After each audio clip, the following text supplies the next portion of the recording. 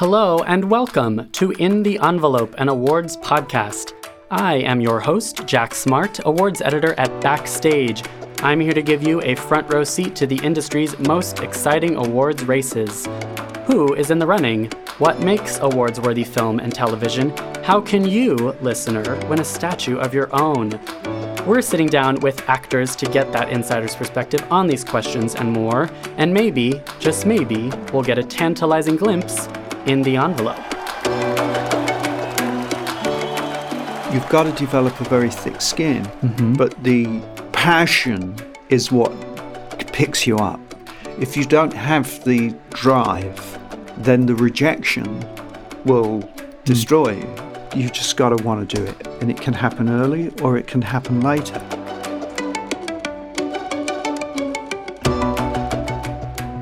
That was Gary Oldman. It was. I'm going to assume we just played a Gary Oldman clip from that interview.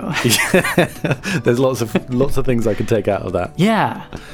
We are post-interview right now, and we've just witnessed, well, you were part of it, but I witnessed it. I was, a really fascinating interview. Yeah, you wrote down some choice quotes. You have get here. the tab open. Yeah, I've got some great quotes here. He did some very backstagey kind of catering directly to Backstage listeners, I think. Yeah. Which is always what we want. Yeah, I mean, I don't think there are going to be many interviews where he goes into Strasbourg and Meisner and Stella Adler and those kind of people. We got into it. And it was fascinating hearing about that. Absolutely. And his time at the RSC. And the idea of which projects to say yes to and alternating between stage and screen. And he, as he keeps saying, it's all about the work. It's all about the passion. We've heard it before on this podcast. But, oh, my God, did he say he said some things that I've never thought about and never heard of. Like, all that stuff about accents is really exciting. Yeah, and we got treated to a few as well. Yes. I was really, based on my job, I was like pretty interested in the accent side of course. But he's a master. Yeah, that idea of, not just doing a caricature of an accent, not just reproducing the sound of an accent, but you're having to sort of understand the context of why that accent is the way it is. And you'll hear shortly, he talks about Southern Ireland and comparing that to Northern Ireland and the geographical influence of the actual sound of the voice. Topography. Of course, every accent is geographical in the sense that that's just how people talk, but he's making a point. I mean, he's a practiced pianist. He's a musician too, so it comes from that. But I've never thought of the melody of an accent coming from the actual environment that a person grows up in. And speaking of music, I don't want to, spoil it too much, but he was talking about Churchill on the keyboard. Yes. And what? That's just incredible. What? So I don't think we should elaborate too much. Tools. I just want to tease that because it's such an interesting Well, Winston Churchill in Darkest Hour, his latest role, which he already has a Golden Globe for and probably will continue to win awards for, that proved to be the perfect opportunity to pick Gary Oldman's brain about his process because you got to pull out all the stops when you're playing someone like that. Yeah. And it's a huge task.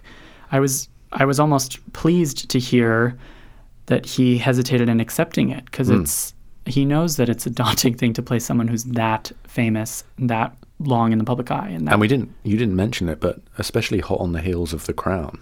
That's right. Season 1. That's already an award-winning performance from this year, last year. Yeah. It's kind of on everyone's brain. We also didn't talk about the fact that that Darkest Hour and Dunkirk, the other kind of big World War II prestige movie of the year, they're talking about the exact same time frame in England. One is just about the behind the scenes, the Darkest Hour, and one is about what's happening at the war itself. Yeah. It's fascinating. Yeah, there's a huge amount to unpack from this interview. So if you haven't seen Darkest Hour, go see it. However, I think this is one of those interviews where listeners will get a lot out of it having not seen the movie. Yeah, pre or post. Yeah. Absolutely. Yeah, I completely agree. Cool. Well, all right. Should we get to it? I think so. Gary Oldman. Wow, he's been in so many things. Okay, we're going to have to do a good intro for him now. Here we go.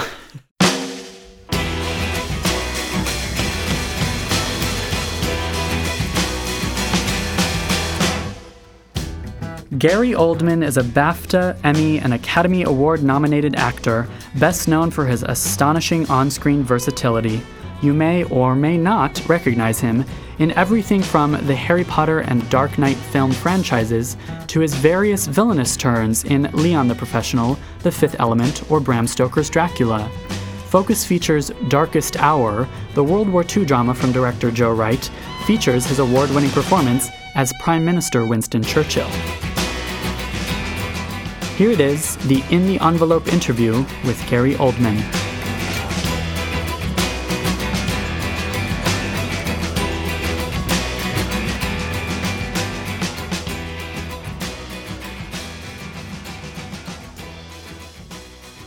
We have been going since late August. Mm-hmm. And it's longer than the movie. Yes. Yeah. Did you know that signing up for this movie? Did you assume? No. No. What did you know going into this movie? It's the last thing you think about. Uh-huh. You thought about the work. Yeah. Yeah. You thought about building Winston Churchill up from...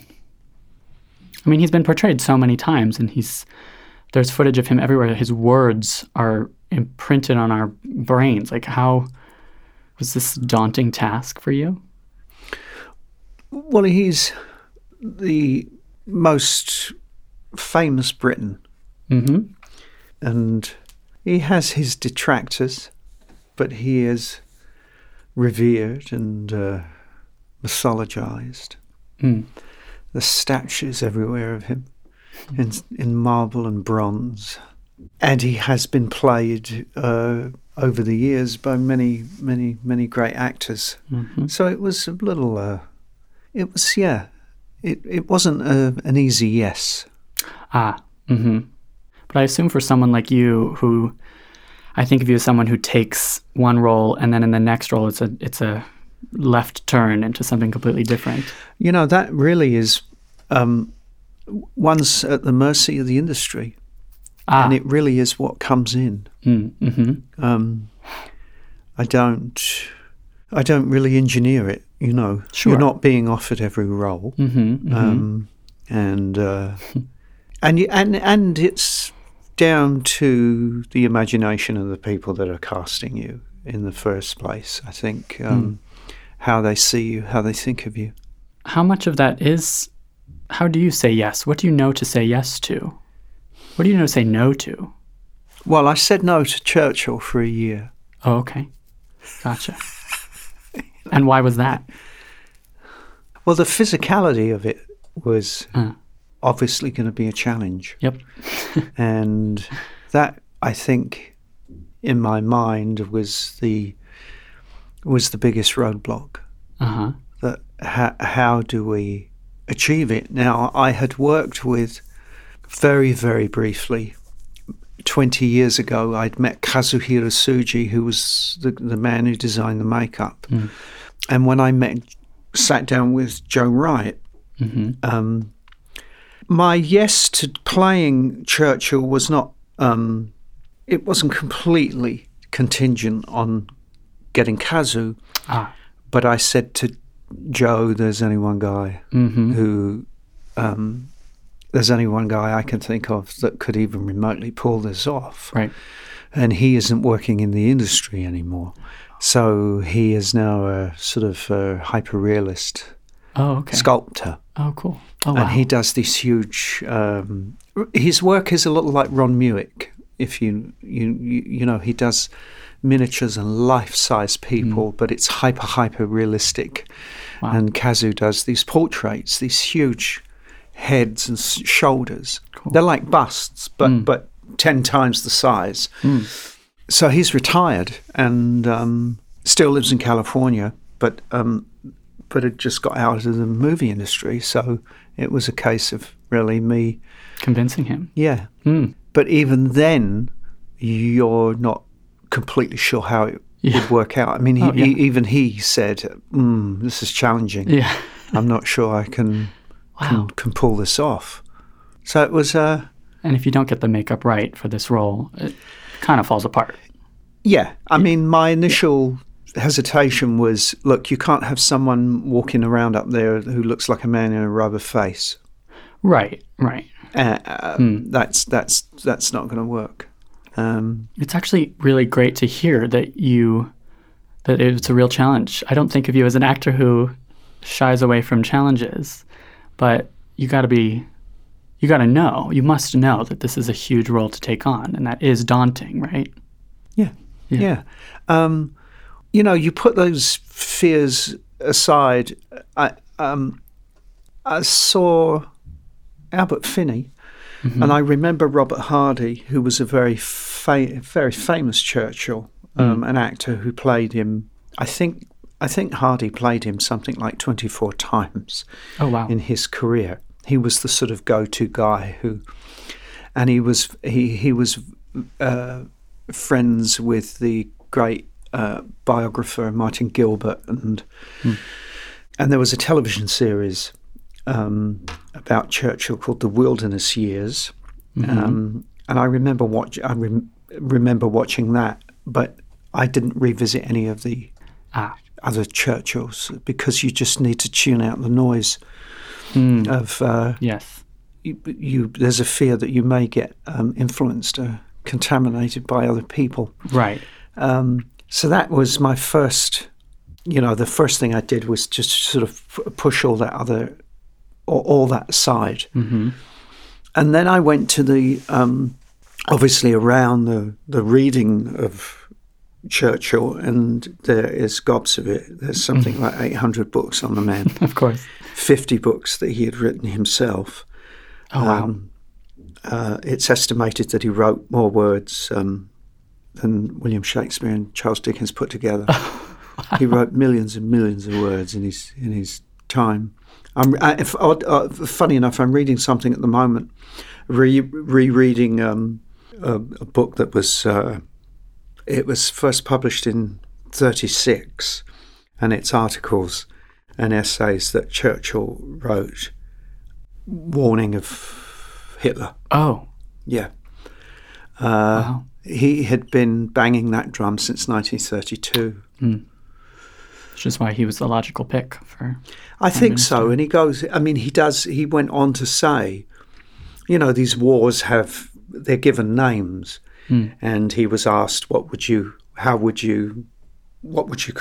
say about the Second World War? And he said it's the unnecessary war. And he believed that an alliance, early, the League of Nations, could have actually outed Hitler in the 1930s. Yeah. Wow. So apart from his daily domestic business as a prime minister, and his many, many writings, and of course the speeches that he wrote throughout the war, there are millions and millions and millions of words. And so if you're going to research, you've got to start somewhere, I guess. Yeah, an endless supply of inspiration and information. Almost too much inspiration. Yeah. But I singled out a few important, some of the key reading material, and then went to the footage of Winston in the around this time, and was struck by how dynamic he was and how energized he was. He was 65 at the time, but marched around like someone half his age. Yeah. Despite his kind of horrific eating and drinking habits and smoking and all of that. Yeah, well, maybe not so bad. He lived to 90. Yeah. He was doing something right. He must have. We were all eating like that, though. I mean, I was born in 1958, and it's a whole different cultural British cuisine. Yeah. Yeah. It was smoking was almost compulsory. Yeah. It's you smoke and you drank and you ate stodgy puddings, and that was the world at that time. I think that some of the portrayals of the way that Churchill has been represented, and some of it has been in older life, that you have this sort of idea of a sort of curmudgeon, grumpy Sure. man born in a bad mood, barking at everybody and shuffling around. And the Winston that I discovered was far more dynamic and Wonderful. cherubic, Cherubic, yes. Yeah. That was in your performance too, yeah. I've heard actors say when they're playing a very well-known person that they do kind of set aside any other recent portrayals, any other examples of actors interpreting it. Yeah. And, I mean, would you say then that process is as if you're creating a character from scratch? Is it similar to creating a completely fictitious character from the ground up? It depends on the writing. Of the screenplay, yeah. Great writing will give you the clues. Oh, cool. A writer, a really good writer, it's like a sort of, I call it like your map of the world. And there'll be signposts and clues. Clues for the character. To a character. Cool. Because it's almost like with Winston, you start with an impersonation and you move away from it. Oh, cool. I think that's how I did it. That you make it, you kind of have to make it a creation and own it and make it your own thing. And a lot of that is the footage, is watching. Yeah, to get visuals. the sort of just little gestures and little things that he did. There's a little move that he did with his head and the way his, he seemed to always have the cigar on the left side of his mouth.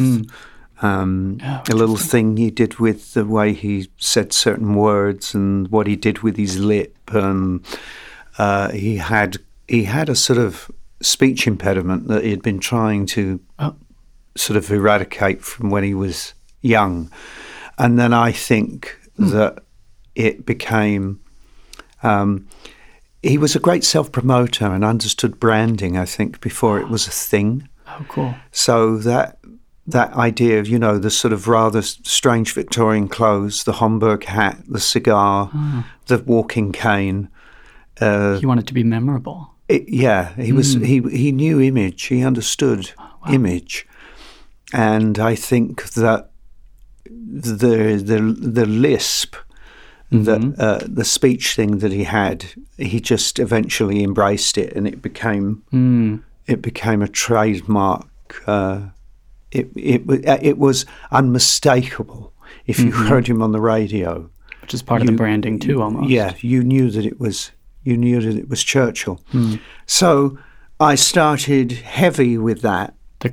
Almost. And then you sort of you ease off the gas and find maybe sentences or places where you could hammer it a little heavier. Right. And otherwise you would have all the S's of Churchill, nearly all his S's were like this.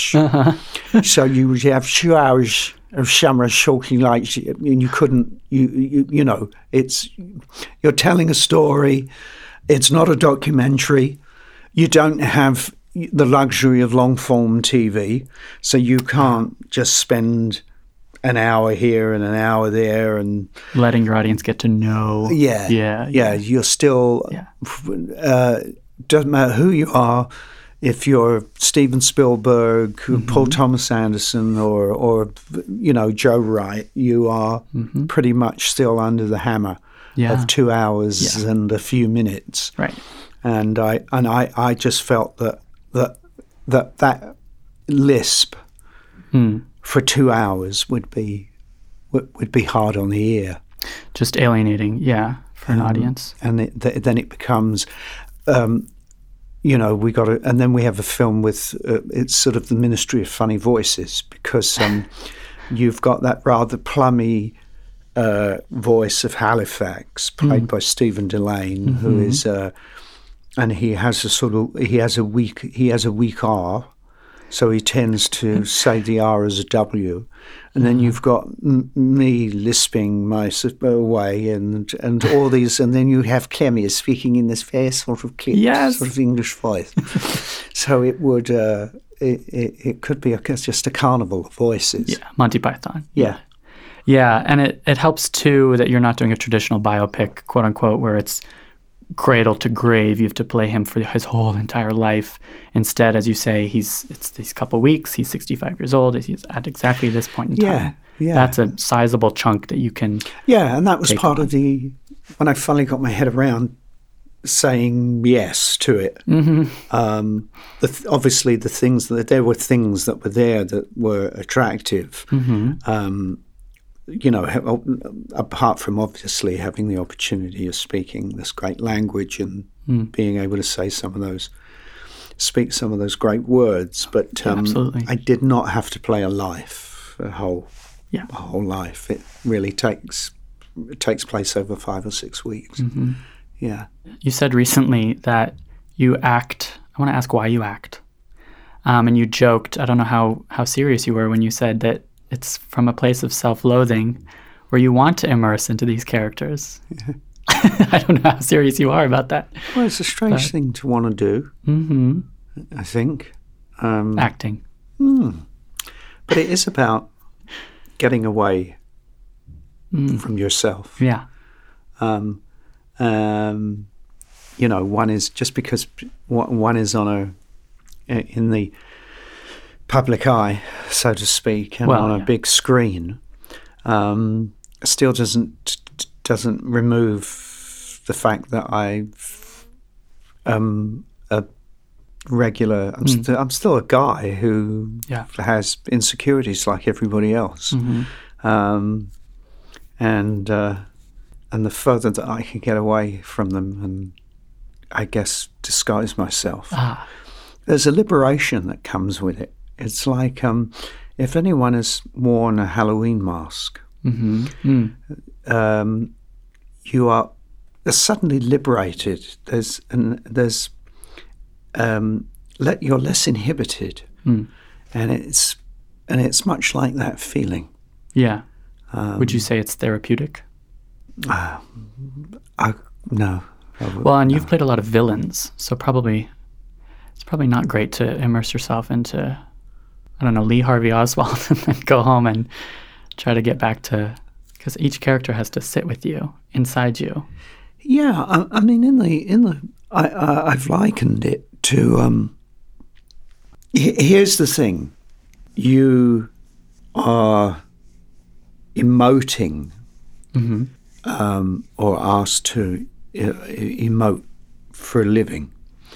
You're not doing it constantly in a role from the beginning to the end. Mm-hmm. But there are peaks, there are valleys, and if you are asked to weep or cry, or that's Gary crying, and you're then putting it through the facility that you have or whatever, but you're channeling it through your prism, your particular thing, or your technique, your skill, or whatever, whatever you want to call it.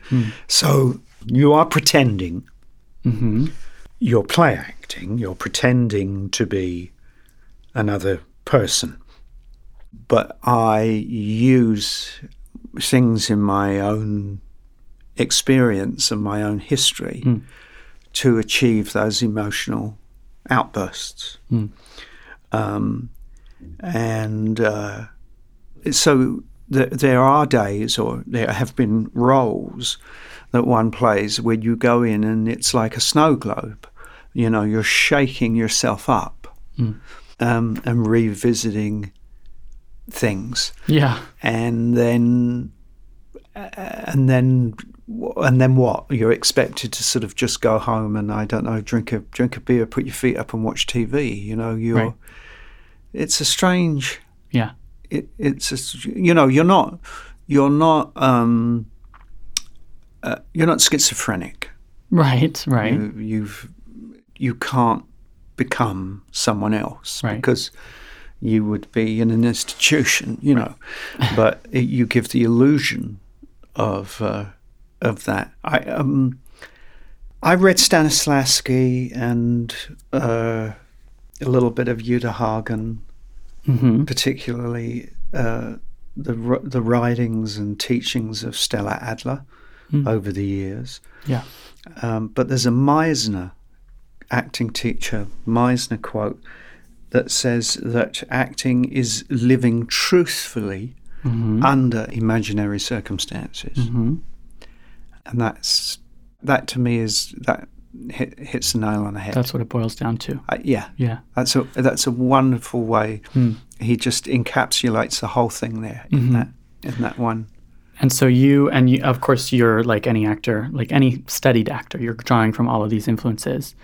Meisner is also so much about listening to your scene partner or to outward circumstances. Yeah. So when you say, when you have to emote a lot or weep or some such, that comes from you and your own imagination, how often are you also tuning into your scene partner? Oh, yes. I mean, the moment that Lily James and I have when she in the movie when she talks about her brother and her eyes start to well up and then she turns to me and she says, "What is it?" And I say, "I'm just looking at you."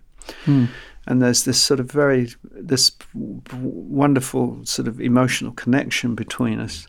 I'm taking from what Lily is giving me there, and giving right back. Yeah. There are there are moments that you have to go to where you're asked to sort of emote from like 0 to 60. Yes. And you're not necessarily reacting or playing off another character. So that's when that's when you dig deep. Yeah, the bag of tricks almost. Yeah. And you go to you try and find or think of something that then brings it's good old-fashioned emotional recall. Yeah, wow. Is Stella Adler, she's focused on imagination, is that right? Yeah. And who pioneered sense memory? Is that also a I think that might be that's Lee Strasberg. Strasberg. Oh, right. Yeah. Right. And you draw from all of these. Yeah, I think instinctively. Yeah. That's what training is. It's a baseline. Yeah, I think a lot of it is intuition. Yeah. You got to build that intuition. You can hone it. Right. But you can't teach it. Oh, interesting. Yeah, if someone has, like someone will have a funny bone. You just don't know why that person just intuitively has a comic timing. Right.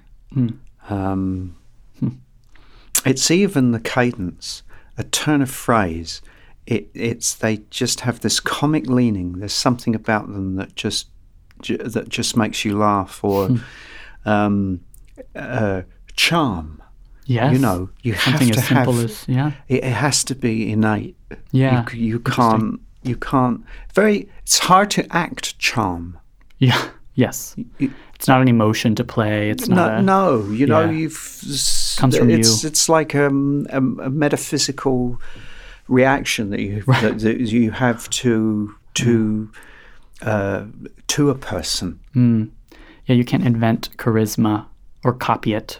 It has to kind of come from you. Yeah, so there's things that you can. There are techniques and things that you can learn as an actor, and if you have good instinct, you can sharpen instinct by really working. Just working hard. And even just working on your own. There's no substitute for the work. When I knew that you just apply common sense. I knew, for instance, that you can't search for the words in Darkest Hour. They've got to be readily accessible. And there was no way that I could go through a makeup process and be learning or looking at the script or looking at the scene. So I learned Darkest Hour once the final once we'd really locked in the final shooting script. Mm-hmm. I learned it like a play. Absolutely, yeah. So we it was unusual. We had 4 weeks rehearsal. Oh wow. And so you could really physicalize and vocalize the role. Yeah. But I was off the book. Totally. By the time I got to Backwards and forwards. Yeah, by the time we got to rehearsal, I knew it. I knew the script like a play. Yeah. And then you're not really. I'm a big believer. It's not how well you know something; it's how long you've known it. Oh, interesting. You want to have it ingrained in you for a long time. Yeah. Well, someone once said that years and years after you were in Hamlet, that you could quote any passage of Hamlet at a given notice. Someone said that about me? Yeah. Or, I'm tempted to just ask you to just do a soliloquy right now. Yeah, but there are things that, once more to the breach, dear friends, once more I'll close up this wall with our English dead in peace. There's nothing so becomes a man as modest stillness and humility, but when the blast of war blows in our ears, then imitate the action of the tiger, stiffen the sinews, summon up. You've known something a long time, and then it is readily accessible. When did you last play that role? That was actually, I just quote a bit of Henry V. I'm happy that someone said I played Hamlet. Yes. I've never played Hamlet, but I'll take that. I believe it was on the set of Fifth Element that someone said, "Oh yeah, he just can quote any passage from that play." I think I know where it may have come from. I have a poem a sort of comical. A poem about Hamlet that I sometimes that you wrote. No, it was by a man called Gerald Wiley, and I sometimes quote it for fun for people. I think that's probably where that rumor came from. Yeah. I would like to ask too, because you're a master, I don't know what to call it, dialect practitioner. All of that. The Meisner and the Strasberg and the Adler and all of this, and Stanislavski, of course, how does that come into the astonishing variety of accents that you've played on screen? How can another actor become that good at it? Oh, well, there are many out there. I think that it's a good ear. Mm-hmm. I think you have to have some talent for it. Something innate. Yeah. And then it's work again. Yeah. I'll give you an example. For Darkest Hour, there are times when Churchill, he's in a lower register. And I hooked up with this singing teacher. Well, he's an opera singer, but he teaches. Primarily he teaches, but he also is a sort of opera singer in his own right, Michael E. Dean, and I found him, and I always go to music to do sort of vocal work, and we together worked out the range of Churchill on the piano, on the keyboard, and then over time I could lower my voice to hit the notes, to be more in the range of Winston. And that, again, is a muscle. Yeah. Some people are born with an incredible set of pipes. I mean, they just naturally have a wonderful speaking voice or a great singing voice. I'm more of a tenor, so... Churchill's more of a bass, I guess. Baritone. Yeah, he's in, and then, of course, after a long evening of cigars and that will also give you... The range goes down. Yeah. Yeah. So to achieve some of that raspiness, it's just exercising a muscle. It's like going into training. But also playing it out on a piano and giving your character certain ranges That's remarkable. It's another way. It's another filter. Almost, you're talking about that prism of the character. Yeah. That's another prism. Yeah. And you look at, environments, accents are, there's a reason for accents. If you look at something obvious, if you look at Southern Ireland, which is open and hilly and green, and there's almost the melody of the hills in the way that they speak, versus a very cold, grey, urban London, Belfast. Sure, or Belfast. So they don't open their mouth as much. They're not as free. They're more contained. and it's the same. We're here in New York. You've still got the old sound of Italian in Italian New York, and it tends to go down. So you have, the accent will go down. What's the matter with you? It's sort of in that area. If you think of Irish New York, you still have the sound of Ireland in the thing, because it tends to go up at the end, and it tends to be a lot lighter. Come on, So you go, hey, forget about it. And then you go, forget about it. So one goes down and one goes up. Oh, wow. So it's where people, it's their environment. If it's flat and open and windy and cold, then the face becomes more pinched, and the mouth, it isn't. So accents, it dictates how. Remarkable. I've never thought of such a thing. Well, it all has. I think it probably all has. If you think of the South and how hot it is, and you had plantation owners who, they weren't picking the cotton. They were sitting in the heat on the porch. You know what I mean? Everything becomes languid. And everything becomes sort of, right. It feels sweaty and hot and kind of lazy, the way the sound. So I always, it's you want to make it as specific as you can. That's good advice too. Yes.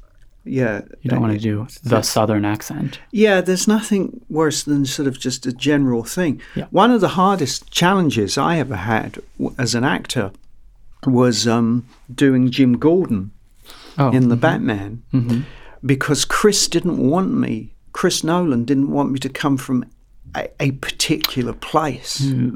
Right, fictional Gotham is. So he didn't want it to sound Chicago. He didn't want it to sound New York. He didn't. And you're not British. And I'm not British. Right. So. You're somewhere fictitious in America. Yeah. Somewhere in America. Interesting. I found that. You have nothing to ground. No. Yeah. And there's also there's music in language. Yeah. And you find, a lot of British actors, seem to be quite comfortable with a Southern accent, and I think that's partly to do with because there's kind of a music to it, and you can come in and out and the thing, and it's got a kind of, there's actually something you can latch on to. In a film like The Contender, it's there's hard R's, but it was a very sort of, again, there wasn't the music there. There wasn't a melody there that you can grab onto. So some of them are more challenging than others. Sure. And like you said about Churchill, sometimes you got to know when to kind of ease back and not push it. Because you're trying to communicate. Right, the words. A story, and you've got to service you've got to be at service to the tale that you're telling, and so you sometimes forsake the absolute accuracy of it, only because you want to get the point across. Right, I just don't want it to be a mouthful of splashy ashes. Right. Yes. Patrick Stewart actually said the same thing. He said, I don't need to be loud. You just need to be clear. You have to be articulate enough that we can understand you. Yeah. See, there's someone whose voice I watched. I was lucky to have seen a great many of his performances in the 70s at the Royal Shakespeare Company. I mean, and there's someone who's just got born with a voice. Absolutely. Yeah, and he's actually from the north, and his accent has changed so much that you can't tell that's where he's from. I mean, he's that much of a chameleon almost. Did you guys overlap at the RSC when you were there? No, he had long gone. Mm-hmm. But your time there, it was well into your career by that point, but it must have been just before the kind of Hollywood era of your career. Yeah, I guess what I always tried to do, or at least the way it happened, is I would do a film and then a play and then a film and a play. Cool. And that's how initially I kind of navigated it. When I was doing Prick Up Your Ears with Stephen Frears, I had 5 plays in rep that I was doing. Oh, wow. And at 5 o'clock we would finish, and the car would then take me to the Barbican. Oh, and wow! And then I would do a show. Would do a show. One of 5 shows. Yeah, and then we would do that and rotate them, in rep. Oh, how strange! And you're playing a playwright in Prick Up Your Ears. Yeah, and getting up very early to get. I don't know how I did it. No, that's remarkable. I couldn't. I mean, Churchill was a test of stamina. Sure. You'd come in. I mean, my alarm would sometimes, my pickup times were sometimes 2:30 a.m., 2:45 a.m. Oh gosh. I'd get in 4 hours of, makeup and clothes and the whole thing. Then a 12-hour day, because you've already worked 4 hours in the makeup chair. Yeah. And then you've got 10 or 12 hours, an hour to take it off at night. By the time that you would travel, I mean, they're good problems to have. Of course. But by the time that you would, sort of decompress and have dinner and a shower, so you're looking at a sort of 18, 19-hour day. And the thing that I was initially worried about was just the sheer stamina. Of being able to really just day in, day out keep the energy. But how I was in a film and in a theatre in the evening, honestly, it's youth, isn't it? That's stamina, right? That's youth. It's just being. I didn't even think about it. It was just. Wow. Yeah, where you going tonight? Got to get. Got to get off to the theatre. I've got a show tonight. And the hard thing was because it was in rep. And it was in this rotation, you would get there, and then of course you would then be performing a play that you haven't done for 3 weeks. Oh my God, yeah. And so we would meet in the green room and do a speed run of lines. Oh wow. And then you're on. And some of those shows that were back in after a 2-week absence or 3 weeks, I actually thought were terrible. Oh, you just can't fully click into it. No. It felt like they felt like a sort of like a dress rehearsal or something. You know what I mean? You're trying to remember exits and entrances. It's like you said about you can't be at a loss for what your words are. You have to have that so in your blood and your muscles. Yeah. But we got through it. Yeah. Because we're backstage, we always love asking the acting advice, even audition advice questions. I know you were rejected from RADA. Yeah. And I'm sure they regret rejecting you, for one thing. But for those actors who are at that stage where they want to go to acting school, or they're being rejected from any acting opportunities, and that extends to just the sheer amount of auditions you go to where you get a no, What advice do you have for those people in that position? Well, it's a tough one because I always refer to it as a sort of the theatre disease, you know. I test positive. I have the theatre illness. Yeah, the bug, yeah. You got the bug. Yeah. And you, you know, I was rejected. Yeah. RADA was my first audition because it was my first choice, and many of my sort of acting heroes had been through it, the training there. And in the end of the day, I realised now I realise it's all much of a muchness. You take the good, discard the bad, do the work, and you know, at the end of the day, it really doesn't matter. But at the time when I was 18 or 16 or whatever, you know, that was the sort of holy grail of acting schools, and I did not get in, but it didn't dishearten me.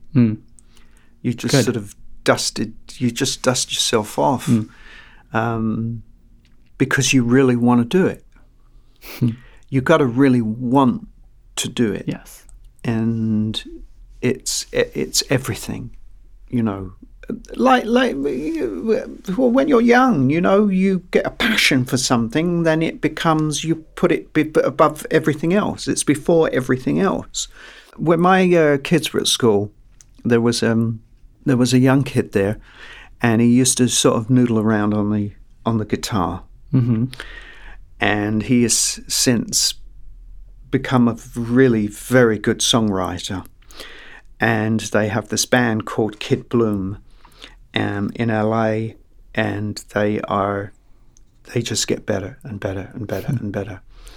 And I sent a tape of theirs to Jack White, and they since found a label and an agent and a manager and all of that stuff. But at the time, they were relatively unknown, and I directed a little music video for them, and I just believed in them because I just thought they were talented. And I said to Jack, you know, just have a listen.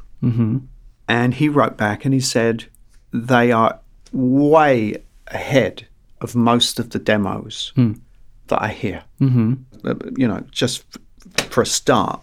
And he also said, you know, what would my advice be? You got to want it like it's your life's blood, like your life depends on it.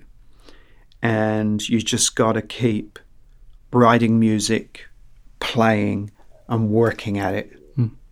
And it may break, it may happen for them, it may not. But you've got to want to you've got to put in the work. Eric Clapton's the same thing, you know. When other people in his early, you know, of course he later had his moments with alcohol and the drug abuse, but in the beginning, when other people were kind of like messing around and up the pub and drinking and taking drugs, Eric would wake up and practice until he went to sleep.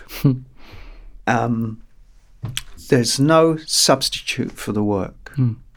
And if you love it and it's a passion, then it isn't arduous. It's good work. It's not bad work. It's good work. Right.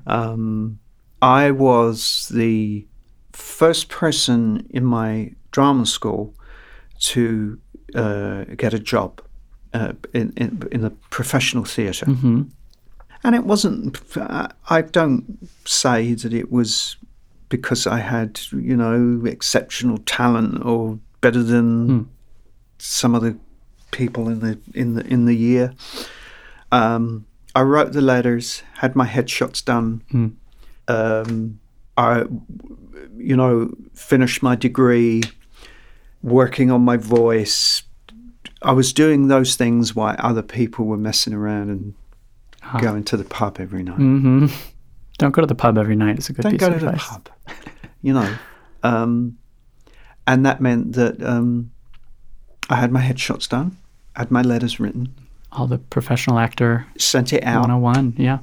Got responses back, auditioned, failed at a few places, right. Didn't get in at the Bristol Old Vic or wherever and then eventually I auditioned and got my equity card. I just did the work. Yeah, that's what it all comes down to.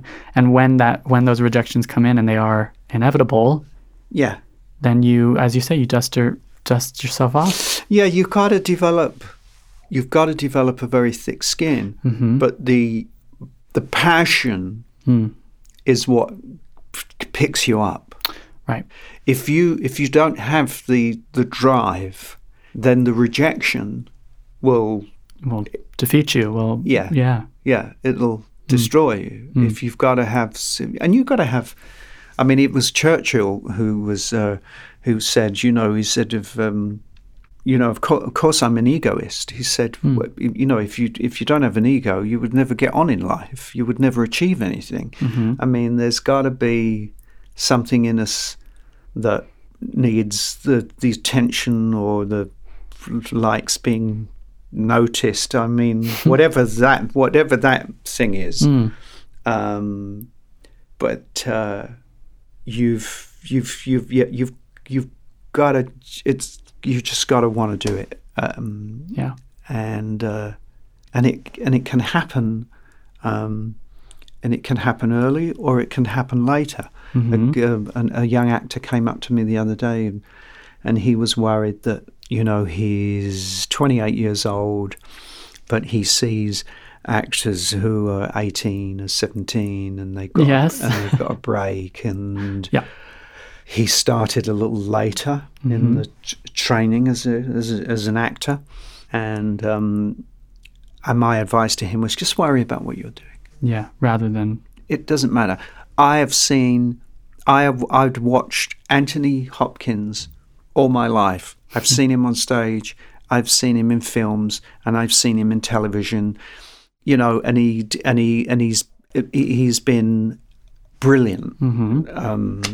And gets an Oscar at 53 years old. Yeah. You never know. You never know, exactly. So I said to this young guy, and 28 is still a baby. He's still young. It's don't measure yourself right against that. They got a break at 18. They might not be around in 5 years. Sure. You know what I mean? Or you can't measure yourself. You can't think about other people's passion or work. Yeah. It's about your own. Yeah. So that would be my advice. It's excellent.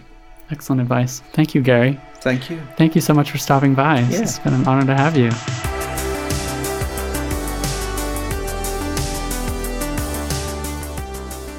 It's worth noting, not to his face, because it's just like blowing, it's just like, I'd just be like praising him unnecessarily and like whatever.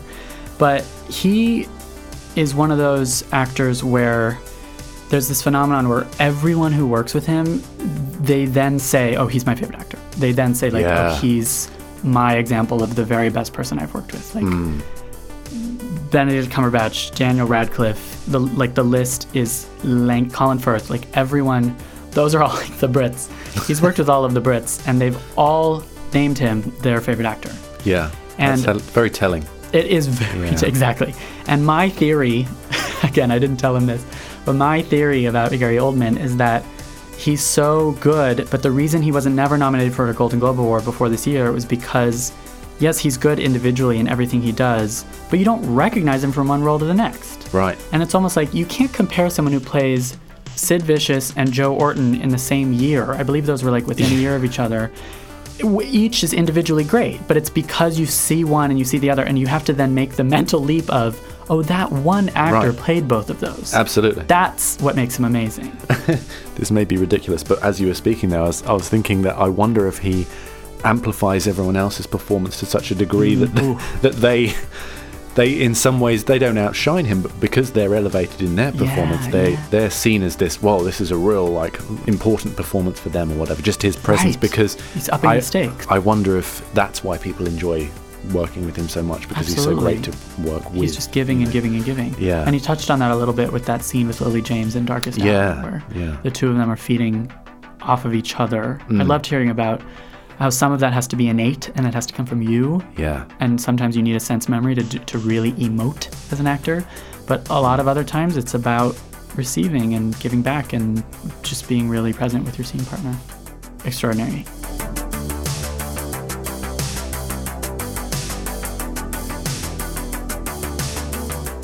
Be sure to like, rate, and subscribe for more interviews from the front lines of the industry's awards races.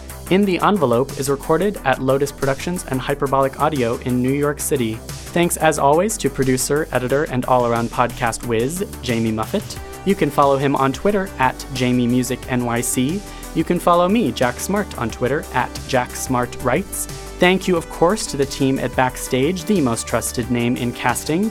That's Peter Rappaport, Mark Stinson, Francis Ramos, Rawan Al-Khatib, and especially the astounding Casey Howe. For more awards and industry coverage, head over to Backstage.com. Thanks for listening. Tune in next time for another glimpse in the Envelope.